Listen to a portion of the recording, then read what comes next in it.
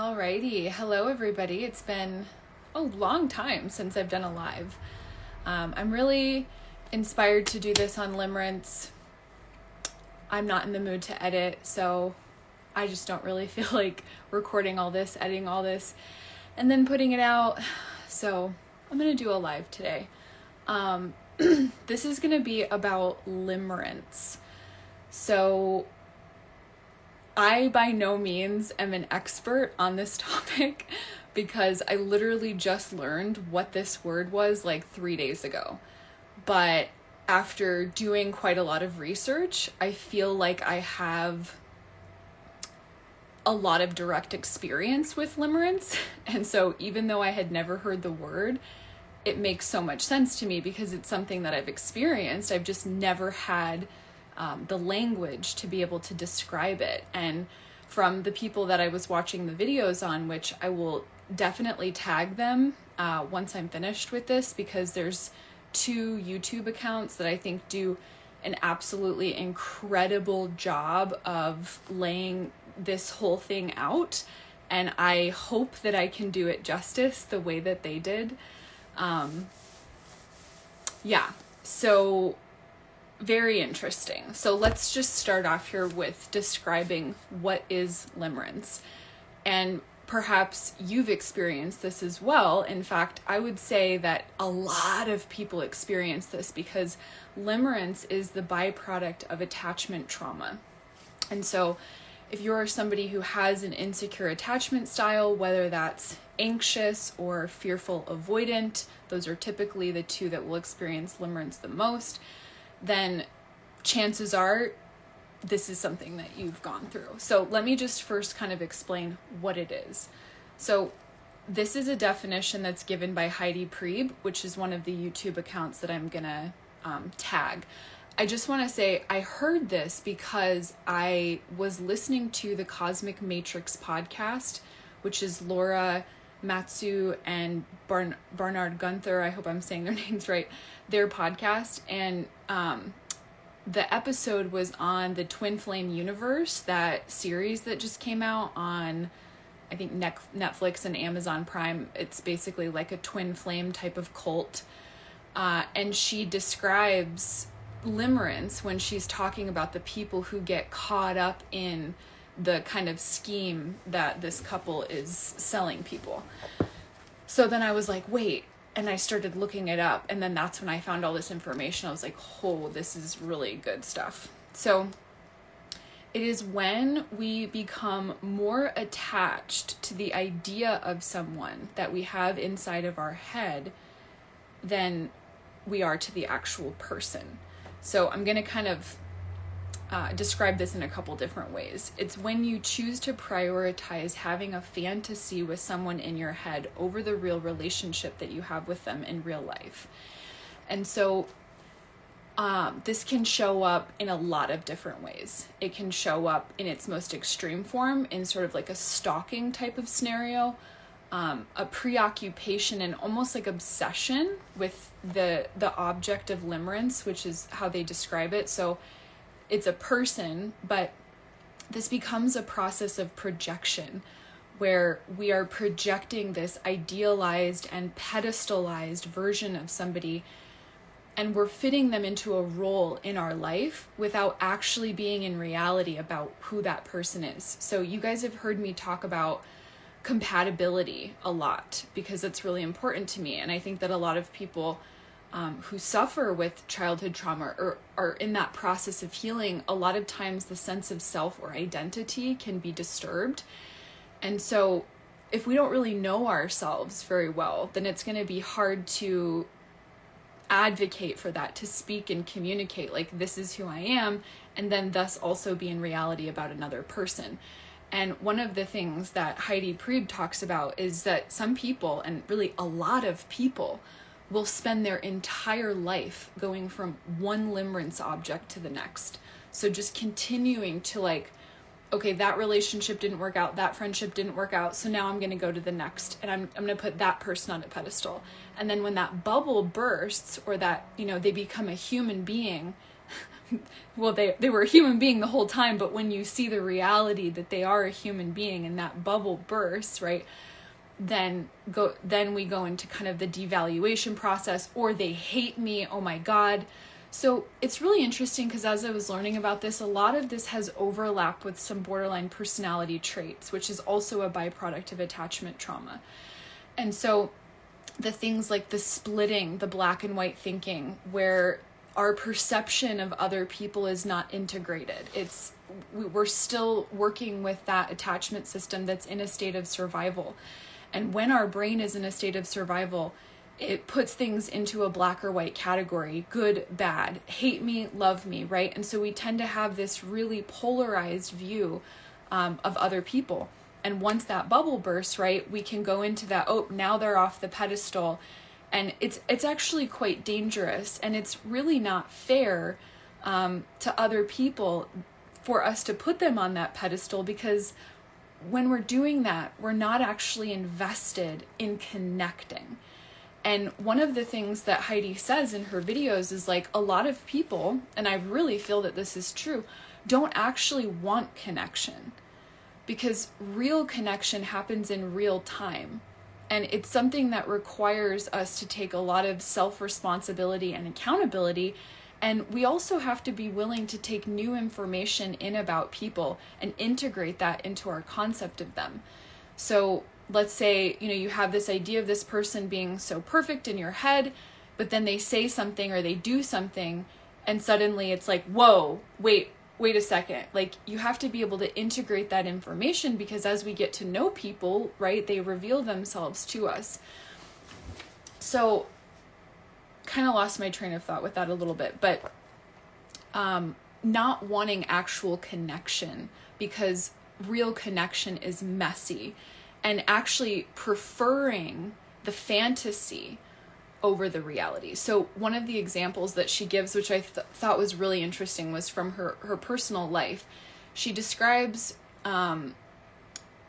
she had gone through like a deep period of grief. So a lot of times people will have something happen, their life will be in turmoil, and this will be a trigger for this phase of limerence to come up. There's so much, you guys, that I want to go through in this video. This could honestly end up being like an hour long, because there's so much to go through. But so she describes like meeting this person and developing this very intense attraction towards him. Well, what was interesting is that when she would actually go to hang out with him, she would get really resentful and frustrated with him because he wasn't living up to the fantasy that she had of him in her head. And not only that, but he wasn't giving her enough space for her to interact with the version of him that she had within her own mind. So she would have sex with this person, but while she would be having sex with him, she would be anxious for the sex to be over so that she could go back into the fantasy of him wanting her, because that's what the whole thing was about, is this person was filling that role of, I really want you. And so it was much safer for her system to actually engage with the fantasy of this person wanting her than it was the reality of when they were actually having sex. She was basically just using the one-on-one interactions in real life as fodder for her emotional masturbation. And that's kind of what she also describes it as, is it's a form of emotional masturbation. And again, it's not really based in the reality of the person, and it oftentimes really has nothing to do with them. So I just want to, first of all, normalize that I think the majority of people are walking around with attachment trauma, because I don't think that most people, personal development and like all of this stuff is relatively new to be mainstream. Most people's parents were not educated about that stuff. So people are experiencing such a wide range, right? Things from neglect to physical, emotional, sexual abuse, having physical needs met, but not having certain emotional needs met. And all of these things are going to lead to us having an insecure attachment, because when we're a child, if we're in an ideal situation, our parent is the person who's going to look at us with wonder. You know, like, wow, I just love you so much. I really want to get to know you. You're like the center of my world, right? And for most of us, we didn't have that experience, or we had that experience a little bit, but then it was quickly changed, or it was inconsistent. And so you can see why later on in life, these things would show up in relationships as an adult, because the inner child is still looking for that parent, is still looking for that experience of being rescued. So let me just go through some of the pieces here.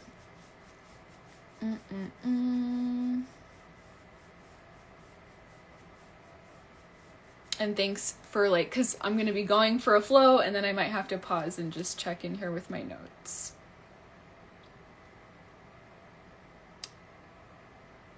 Okay, so I just want to name some of the symptoms. As a child, here's some symptoms when you were younger that might have shown up, that are a sign that you were already experiencing that limerence with people. So I had this for sure. I had obsessions with male teachers. I can specifically think of one or two of them. And I, definitely had a father wound. My biological father abandoned me, and it's a lot to that whole situation, but a lot of male abandonment in my life. So I would fantasize about my teacher, being this perfect being that would be kind to me and rescue me. That's a perfect example. Having fantasies of being adopted by a friend's family, or spending a lot of time over there. And some of these limerence objects, they don't have to be people that you actually know. So it could be a celebrity. It could be, the Brady Bunch, or some perfect family that you imagine. And what can start to happen is, you may even wake up, and the first thing that you think, you'll reference them in your mind. And this is a form of self-soothing. So a lot of times it can come up throughout the day, in the morning, at night. And there's this thing where you start to include them and the idea of them in your day-to-day activities. You may fantasize about a future with this person. And it's so important that we recognize when this stuff is happening, because first of all, it's pretty uncomfortable. Even though, like I was saying, it feels a lot more safe than actual connection for people, which is why they would prefer the fantasy. But it can be really distressing, because it starts to take over your life, and take over your life to the point where people can have a hard time even functioning or paying attention to day-to-day tasks. And even when they're doing a day-to-day task, they're thinking about that person being a part of that task, which again, really has nothing to do with the reality of that person. One of the other examples that she talks about that I think is so great, I'm so thirsty. I'm just going to grab my kombucha real quick.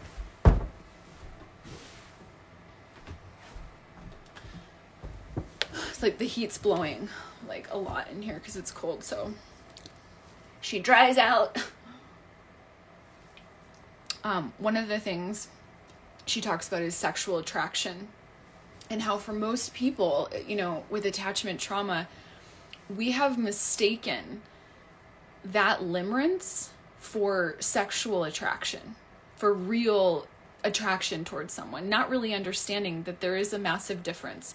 So a lot of us were never really shown, first of all, most people are just disembodied to begin with, not connected to the body. And then when it comes to this, even during the act of sex, a lot of us can be disembodied in the sense that we're thinking about what does that, how that other person is perceiving you. And a lot of times it can even be a projection, oh, wow, this person wants me so much right now. Now, I hope that that's the experience that you're having while you're having sex, but that may not be the reality of what's going on in that person's head. They might be looking at you intently, but they might not actually be present with you. And one of the things she describes is that real sexual attraction, it's lower in the body, it's grounded in the body, and there's a calmness to it, because when our survival system is online, fight, flight, freeze, our reproductive system is not prioritized.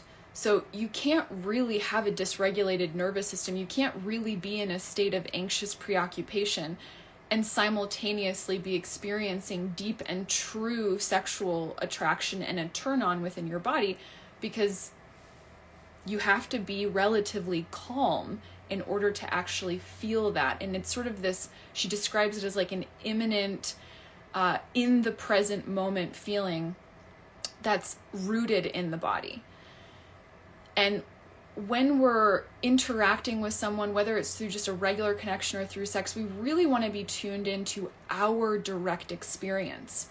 And one of the things she also mentions is about radical honesty, something that I am very interested in and want to learn more about, because it's a practice of authentic relating and of like being radically honest with ourselves and with other people and not projecting.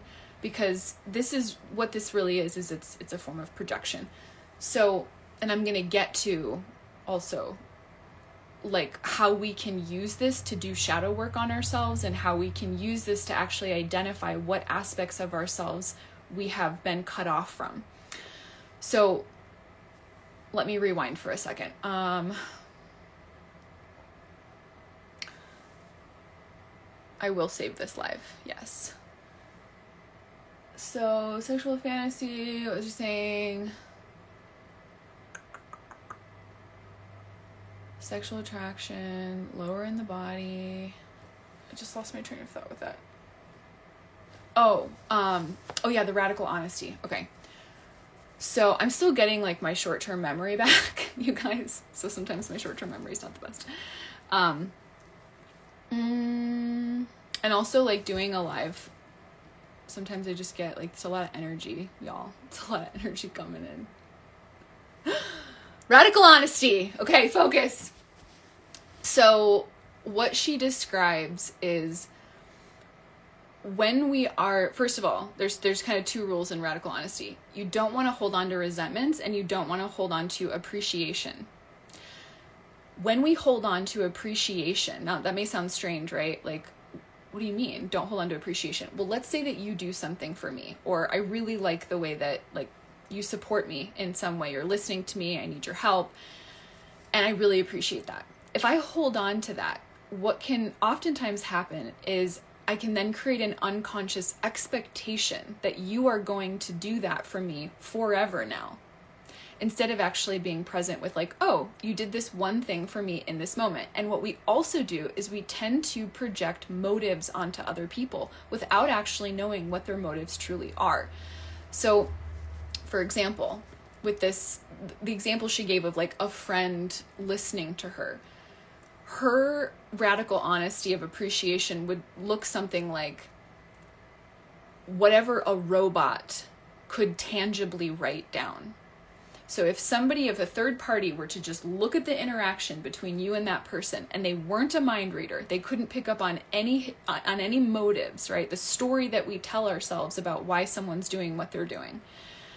That person or that robot would only be able to observe what tangibly, objectively happened. That's what we want to have appreciation for people about.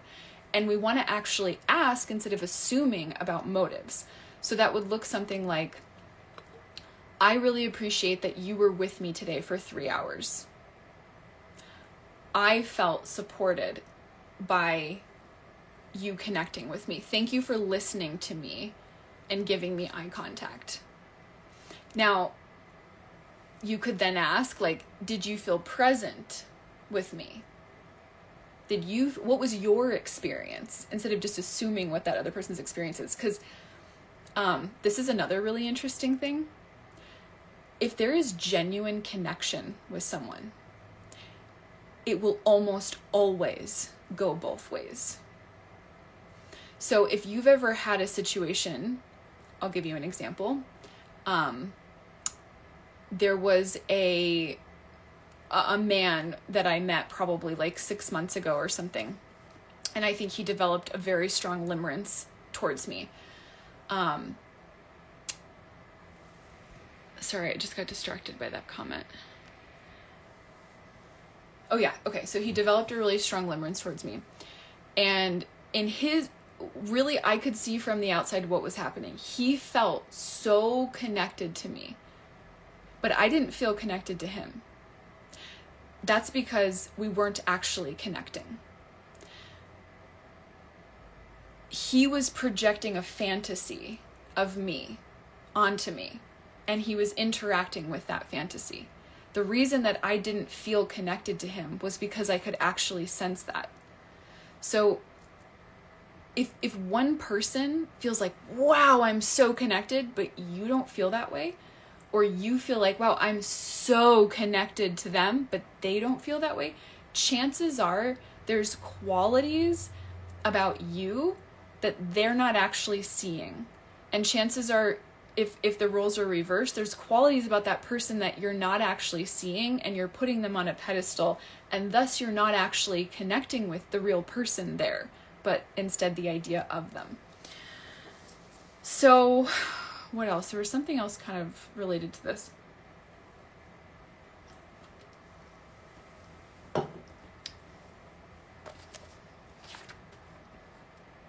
Like it really comes from this inner child, this desire to belong to someone. And the more that we become aware of that, the more that we can start to connect with our own inner children, and go, okay, what is this missing experience? So I want to share one other example that she gave. I'm basically just re-saying that entire fucking video that Heidi, what's her name? Heidi Pre did. So there you go. But I'm an information disseminator. So this is what I do. I absorb the information, and then when it's so good, I'm like, I have to reshare this. Okay. So thanks for staying with me, guys, in these like random pauses. What was I going to say?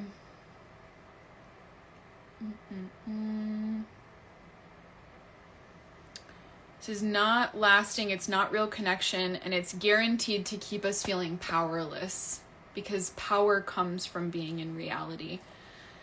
Oh, just to go back for a second about the sexual piece, you know how I was saying like real sexual attraction is like imminent, it's calm, it's lower in the body. The limerence kind of sexual attraction, it's all mental. So if you're just like in the mental fantasy, that's limerence. You're not actually grounded into the body. What was I just about to say before that?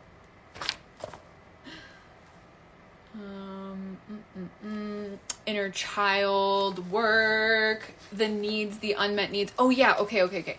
So superiority and inferiority. So one of the things that she describes is how she met this man very briefly, like almost had no real interaction with him. But when she met him, she perceived him as being somebody who had it all together and was, you know, like a strong leader and super calm and like better than her, like had it together more than her. Okay. I'm sure that we've all done this. Oh, this person knows more than me, right? They're an expert. Put them on the pedestal. Well, what she realized is she said every time I would imagine this person, she would imagine them in her mind's eye, like up and to her right, as if they were literally above her. And what she also shared was that she has a tendency to be a caregiver, to be hyper responsible for everybody else around her. So the majority of the way that she would interact with people is like they need her caregiving, right? So they would be more here. She's the expert. So you get where I'm going with this. The unmet need was to have somebody, which again, doesn't this all sound like attachment trauma, to have somebody be the expert, the guide, the have it more together. And by referencing that person at a higher place in her, it created a false sense of safety for her.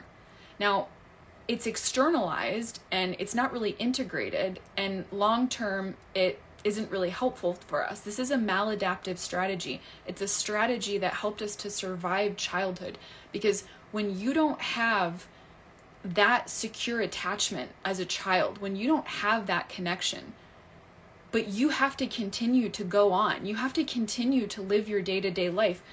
Fantasy is going to be the only thing that keeps you going. So I really need you to understand that if you're somebody who struggles with this, it's because that fantasy allowed you to keep living in an environment that was toxic. Whether that was a fantasy of having somebody rescue you, of, idealizing a teacher, or becoming codependent with some of your friends, it was a strategy. So what she did with this inferior, superior thing, right, in order to integrate it, is she imagined what it would be like to put that person where everybody else kind of normally is, where she feels like she's responsible for taking care of them. And she immediately felt incredibly anxious. So this is something to know. This limerence is a strategy for self-regulation. It's an attempt to soothe ourselves. And so when we ask, what would I feel if this person wasn't filling this role for me? What is it that this is protecting me from either experiencing within myself or, seeing about myself? Like, what is this protecting me from feeling, essentially? And when she put him, where everybody else was in that, she immediately felt very unsafe. She started to feel anxious, and she's like, okay, this is the feeling that I'm avoiding by constantly referencing this guide of mine, this person who's better than me, and putting them up here. Okay, well, that's the shadow work then. And I also just want to say that, like, your shadow and part of attraction is that we disown positive qualities of ourselves. So a lot of times people will think shadow work, oh, it's like all the negative and painful experiences. No, it's just what you had to disown in order to survive. So you might have doors. She also does this great analogy of talking about like doors with keys. So what we have consciously brought up, the shadows that we have shown light on, those are the doors that we have the keys to. And the ones that we don't, the things that are still in the shadow that don't have the light on them, are the ones that we haven't discovered that internal key for yet. And what can a lot of times happen through what we call positive bonding patterns in voice dialogue is that we will put somebody else in the place of meeting that need for us, because sometimes it can feel like that person, like they have the key to that door. And oftentimes what can happen for people is they will lose access to a certain aspect of themselves, a quality or a door within themselves, but they'll see it in someone else, and they'll want to get close to that other person subconsciously because they think by doing that they will be able to be accepted, be loved, and possibly be able to embody those qualities as well. But when it's unconscious, we're not actually doing the work to integrate why it is that we're attracted to that person. So the positive qualities can be things like joy, self-reliance, self-responsibility. Like we could have actually separated ourselves from those qualities. And so when we see somebody who seems self-responsible, we're like, oh, wow, that person has everything. I just recently had a client tell me the other day about her own magical thinking. And this is really what limerence is. It's a form of magical thinking where she had this idea in her mind that everybody else like basically lives a perfect life. So much, like all the way down to, the person who built that building, like I bet they have a perfect life. And it's totally delusional, but it's an attempt to self-regulate. So this is the one other thing I want to say about this, because this is where it gets interesting. We will literally put ourselves, I want to find the exact phrase right here about the victimhood. Oh, yeah. Okay. So like, I know I'm jumping around a little bit here, but the creator of the Limerence video that I'm talking about, she also spoke about an addiction. She had this addiction, or she had this bad habit, and she was really ashamed of it. But she met somebody who had that addiction or had that bad habit, and they wore it like a badge of honor. Now, I have done this, you guys. I have done this where, like many of you guys know, I have struggled with cannabis addiction pretty much since I was like 13 years old. I was introduced to cannabis very, very young. I wish that I hadn't been, but I'm currently sober. I'm not smoking, but I have struggled, and it's something that I really have to, you know, keep on top of. And honestly, like, I've smoked a lot of fucking weed in my life, okay? And I have looked at people who have that addiction, and I've justified, I've like attached in the past, and I've gone, okay, well, that person seems to have it together, and they use this substance. So now I can use this as a form of justifying my own behavior without actually having to take responsibility for myself. This is again that pedestal where we can blame somebody else. It's almost like, well, if something goes wrong because of this, I don't actually have to take responsibility for it because I was attaching it to this other person. It's a very sneaky and a very interesting kind of psychological phenomenon that happens. And that's also why I have a hard time with my short-term memory, just to be clear. It's getting better though.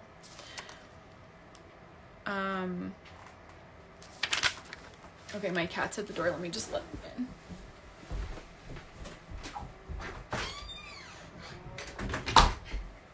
Did you see her? Did you see her run across the screen like that? So cute. Okay, I want to touch on positive bonding patterns real quick, because I kind of mentioned that. So in voice dialogue, there are positive and negative bonding patterns. Positive does not mean good. Positive bonding pattern is something that typically happens in the beginning of a relationship, and it's something that we do not want to look at. So we are usually in complete denial about the fact that we're in a positive bonding pattern because it feels so good. A positive bonding pattern is when you are doing something for that other person that they are not doing for themselves, and vice versa. So it's all great, right? As long as they're taking care of that part of you. And as long as you're taking care of that part of them, everything's good. But the minute that either one of you become a human being and drop that role of doing something for the other person that they are not actually doing for themselves, that's when we switch over into the negative bonding pattern. And that's when we get the inner parents coming out and fighting with one another. Honestly, I did a whole entire workshop on this like last year. It's a very deep topic, so I'm not going to go fully into that, but essentially the way that we identify a positive bonding pattern is sort of like how I'm describing this limerence. We want to look and see, what is the role, what is the thing I'm kind of like saying, this person's going to play a character in my life. What are they doing for you that you don't do for yourself? What would happen, or how would you feel if they suddenly didn't do that thing for you? That's a very good sign that you're in a positive bonding pattern. Also, lashing out at somebody because they don't fit the perfect expectation that you have of them in your head, that's also a sign that you're in limerence and codependency. And that really just this inner child part of you is out. So we want to be, how we break out of positive and negative bonding patterns is we actualize ourselves. We come into the adult self. We come into the center. We reparent ourselves so that we're not interacting with other people from protector aspects, from inner children, but that we are really the one up in front and center. And the moment that either person breaks out of that, that's the moment that we can actually have connection, because that's the moment that we're actually more interested in knowing that person than we are being soothed by a false idea of them. Okay. Let's see, what else? Some other kind of, symptoms. It's like, limerence doesn't have to be sexual, but it often, or romantic. I've had limerence with a couple of like female people throughout my life, like female friends. But it's because I perceived them to be like better than me in some way. And so I won't go into all of that, but so it doesn't necessarily have to be romantic or sexual. But if you find yourself like obsessing or like preoccupied with like, what is this person going to do to me, and like how they're going to treat me and how they're going to make me feel, and that's a sign that we're in limerence again, because connection happens in real time. All right, let's see.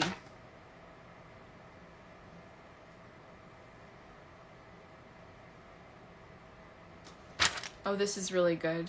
This is really good. One of the things she says is, if that connection or that desire to connect doesn't go both ways, a lot of times what can happen, and I think all of us has probably been there at some point, is we can slip into a victim mode and go, I'm just so loving and caring.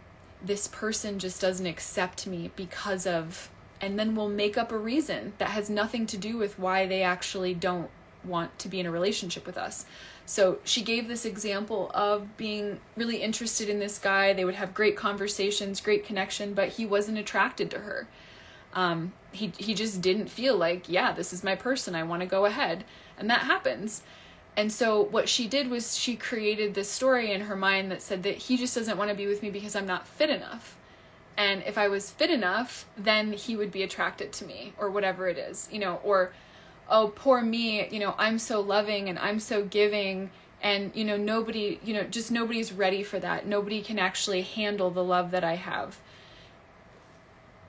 No, we are not. This is specifically a quote from her. You're not good at loving anyone that you have on a pedestal. We're not good at loving anyone that we have on a pedestal. It's not loving to us, and it's not loving to them.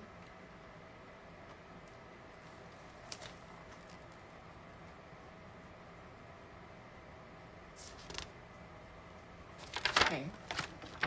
I have like 8 pages of notes here. I just want to make sure we're not missing anything. Okay, so I guess I didn't touch on this. So when I was saying don't hang on through the radical honesty, like don't hang on to appreciation, because that can turn into an unconscious expectation. Any expectation that we have in a relationship should be spoken.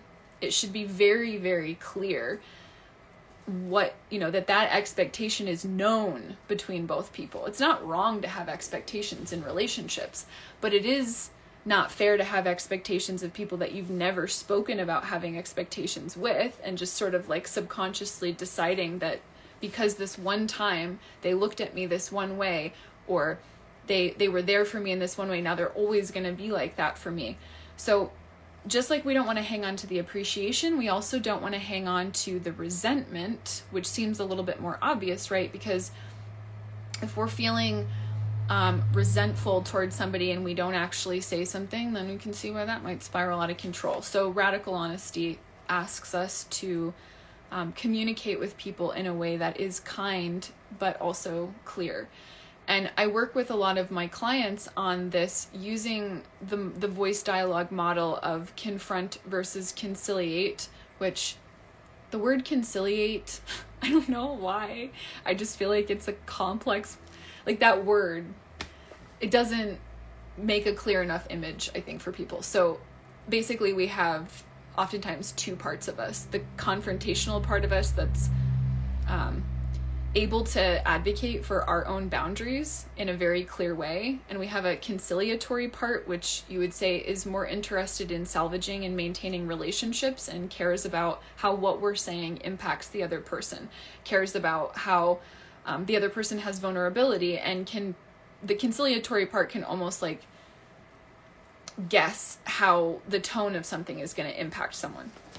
So yeah, so we work with these 2 aspects and integrating them and bringing them into harmony so that we have access to both, the ability to speak on our own boundaries, get a passing grade from that part of us that says, yeah, that was clear enough. That was firm enough. That wasn't too people-pleasy. And then the other side that says, you know, we cared about the other person. We were kind. We didn't just like slaughter them with our boundaries and honesty. And that can really help to non-violently communicate and have effective communication with people. So that's something else you can look into if you're interested, is Marshall Rosenberg's work on nonviolent communication. Absolutely incredible. Something that I'm really digging into, or starting to dig into. So again, by no means am I an expert on that, but I've been using the confront conciliatory thing for a while now. And it may seem like, oh, I could do that. I could just, yeah, of course, confront, you know, I could find that balance within myself. But most of us are not actually used to communicating with people that way. And most people have not had that type of communication modeled to them. So it is actually a challenge to like find that balance between advocating for ourselves and also still being connected to other people. I'm just going to turn the light on because it's getting a little dark in here.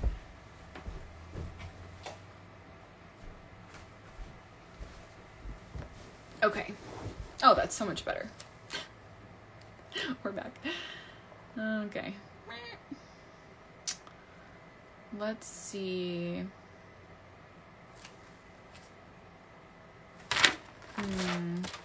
I think we're getting close to the end here.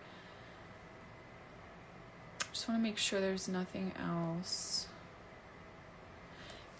Yeah, just that like people are not always going to do what we want them to do. People are not always going to say the things that we want them to say because they're people, because they're human beings. And when we have that deficit in connection early in our childhood, we have that developmental trauma, we have that missing experience of being, you know, like I said, like the center of someone's world, where there's so much care going into how you're being treated and how you're being spoken to and how you're being connected to. And so if we're missing that experience, we can just kind of be carrying around that inner child that's hoping that somebody's going to save us and be perfect. And then our lives will suddenly be perfect. And even though we may logically know that that's not true, we can still hold on to some of these behaviors and even get disappointed when people don't live up to those expectations. So I think the sooner that we can burst the bubble, the sooner that we can bring somebody down from their pedestal, the more that we're actually going to be able to integrate, like, what is that situation showing me? How can I humanize that person so that I'm not disappointed? And, you know, so that we can be like adult to adult. Because people are not here to be a character in our life. They're not here to, and really, like, we want to be in reality about who somebody is, because that's the only thing that will determine whether it's actually compatible with us.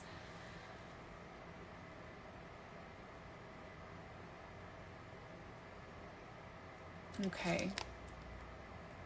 Last thing that I'm going to say here is something that I'm planning on speaking about more in the future. One of the other, you know how I was naming, like, what are some reasons why somebody might develop limerence? Well, I was talking about neglect, insecurely attached to a caregiver, but here's a couple of other ones that I thought were interesting. Having a sibling being treated better than you. So if you grew up with a sibling and you saw them getting preferential treatment, that can lead to this. Being parentified as a child. I know a lot of you were parentified as a child. Or even spousification, which that's something I really want to speak about more in the future, because I don't really hear people talking about that, but I have clients who were spousified by their parents. So basically what that means is that the parent tried to put the child in the role of being their emotional support person, being their spouse. And sometimes that can actually go in a sexual direction, and that's really quite unfortunate and sad for the child. So parentification, spousification, neglect, any type of abuse that would warrant a desire for a rescue. And like I also said before, basic needs being met, but emotional intimacy and deeper needs not being met. So what I'll land with is we need to start to let go of the stories that we have in our mind about people. We need to regulate our nervous systems. We need to heal our attachment trauma. We need to work with these core wounds. And as scary, terrifying, daunting as this process may seem, it's also very liberating to know that there's nothing wrong with you because you've experienced this. Even if you've gone into rumination, obsession, you know, I've worked with women who've recovered from severe narcissistic abuse, and it literally has changed the way that their body and brain functions, and they have gone into that fantasy, that magical thinking limerence, and then gone and stalked that person or gone to really extreme lengths. And what we have to do is we have to reverse engineer that process. We have to bring ourselves back to us, back to what is my fantasy or magical thinking about this person telling me that I am missing? What is the missing need and experience? And how can I take actionable steps in my life to complete that, to have that met? How can I take time out of my day to pause and check in and actually talk and dialogue with my inner child? What does she need or he need? Can you plan an actual date to hang out with your inner child? All of those things. Somatic exercises. All the things. Okay. Wow, guys. Thanks for hanging in there with me for that. I hope that was helpful. I know it sure as hell was for me. And you guys know that whatever I learn about, like, I'm going to share. This information should be free for all of us, and we should all have access to just like this obscure shit that nobody ever taught us about. So there's a lot of things that I'm going to share in the future, and maybe, God, I feel good about this live, you guys. I haven't done a live in so long, and this is like flowing. Probably because I'm not like, you know, I'm present. Okay. I just want to say one last thing. Have you ever had an experience? I've had an experience where someone was like, wow, you were so present with me. I could just feel that you were really with me. And I knew in that moment that they were creating a story about it. Like, we don't actually fucking know. We don't actually know. Unless somebody tells you, I was so present with you in that moment. You don't actually know that. Somebody could be staring at you like, wow. But they're like in a different planet in their head. Like, they're like dissociated, or they're thinking about what they're going to have for dinner. So, you know. All right. It says, let's just read some of the comments here. Thank you so much. Yay. Speaking of this, apart from SLAA, I don't hear enough about, what's SLAA? Oh, Sex and Love Addicts Anonymous. Yes. So that's actually one of the resources for people struggling with limerence, is something like Sex and Love Addicts Anonymous. The person whose YouTube channel that I'm referencing all this stuff from, Heidi Prieb, I'm going to tag her. But underneath her YouTube, she did like 3 major YouTube videos about this. And there's resources like books that she gives, articles. So if you want to read more about that, you can go to her channel and get those resources. And I'm probably going to buy one of those books or all of them. Thanks for sharing. Aww. Oh, love you guys so much. Okay, I hope you have a wonderful rest of your day out there, and be well. We got this. We're healing. Self-awareness is the first step.